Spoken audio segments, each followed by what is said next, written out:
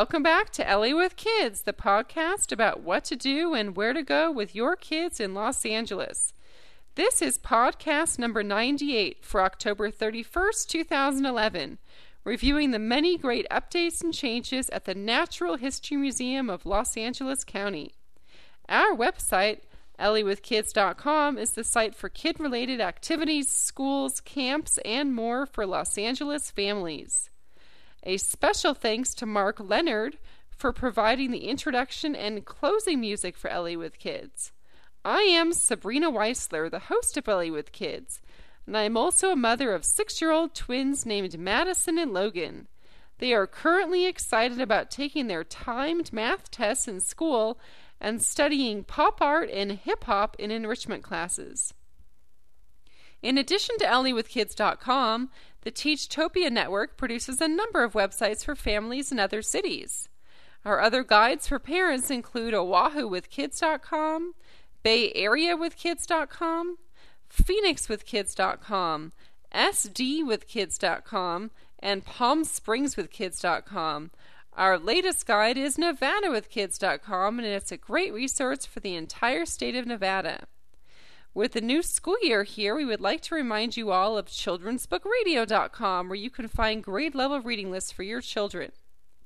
If you have missed any of the episodes of this podcast about LA and the surrounding areas, please feel free to download past shows through our website, elliewithkids.com. If you own a local business, provide birthday party entertainment, or have any other service that caters to LA families, please contact us for advertising opportunities. Go to elliewithkids.com and then use our contact page on our site. Ellie with Kids has a terrific directory with listings for party rentals, amusement parks, martial arts classes, clothing stores, and more.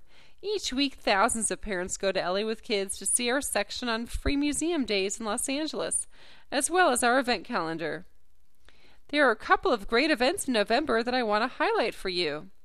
There will be a Fall Festival of Nature Crafts for Kids at the Madrona Marsh Preserve in Torrance on November 5th from 10 a.m. to 12 p.m. Your kids can create some Thanksgiving-related craft projects using items found on the preserve. On November 12th, check out the free activities at the Japanese American National Museum with the theme Planet Power. There will be make and take activities, cooking projects, special performances, and more. Now on to the focus of this episode, the new Dinosaur Hall and Age of Mammals at the Natural History Museum and Exposition Park. Here are the details about how to plan your visit. The museum is located at 900 Exposition Boulevard, just south of downtown Los Angeles. The hours are 9:30 a.m. to 5 p.m. daily. Admission prices are as follows. Children ages 4 and younger are free. Children ages 5 to 12 are $5. Youth ages 13 to 17 are $8. Students and seniors are $9, and adults are $12.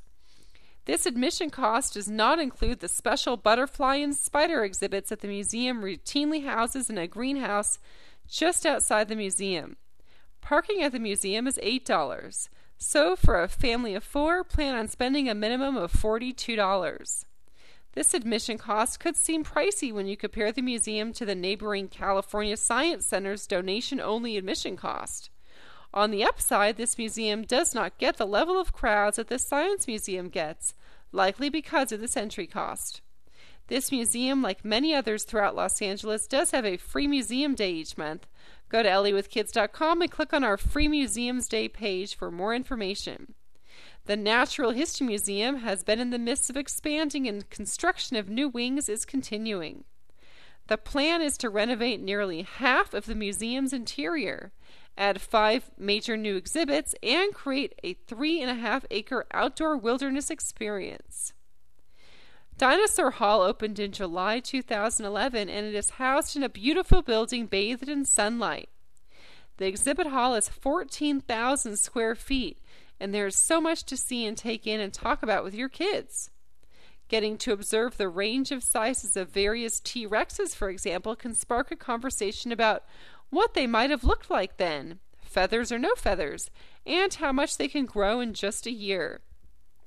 Your family will get to see 20 complete mounts of dinosaurs, all in unique displays and showing them in action, prompting your little ones to strike a dino pose or two.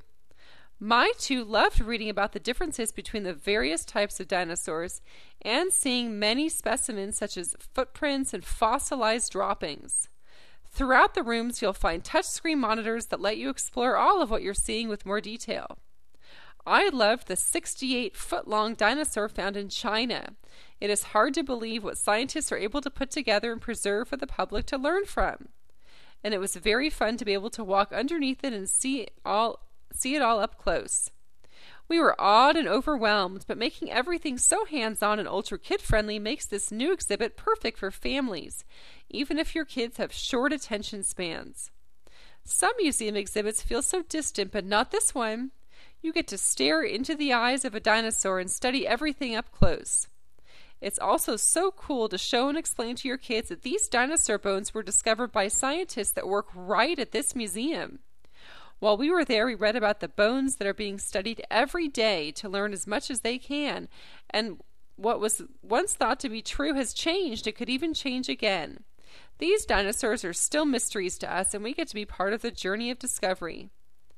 Another new exhibit that we explored was the Age of Mammals, also a two-story sunlit-filled space. The exhibits tell us about ancient mammals and trace the evolution to the present animals that we know and love. There are 38 complete specimens on display here, and we all loved getting to know more about many of them. My favorite part of this exhibit was that many of the mammals were local to Southern California. One example is a mastodon found in nearby Simi Valley, but there are many more, and it makes the exhibit very relevant for kids. Another great feature here that we spent a long time reading about and looking at was this odd amphibious mammal that was native to the Orange County coastline. The specimen that they have on display is the first known of its kind. It looks kind of like a hippo. I found it beautiful and tried to imagine what it might have looked like with skin and fur. Like the dinosaur exhibit, all of the displays are hands-on, and there are many touch screens throughout the space to spend time with and explore the features, habitats, habits, and more of the mammals that interest your family. One area that we also explored this visit to the Natural History Museum was their ornithology section. My children have never been that excited about birds, but this area of the museum was very well designed and interactive. They were able to light up different areas of the exhibit and walk in a dark, multi-level forest. It seemed endless with glass displays of literally hundreds if not thousands of birds.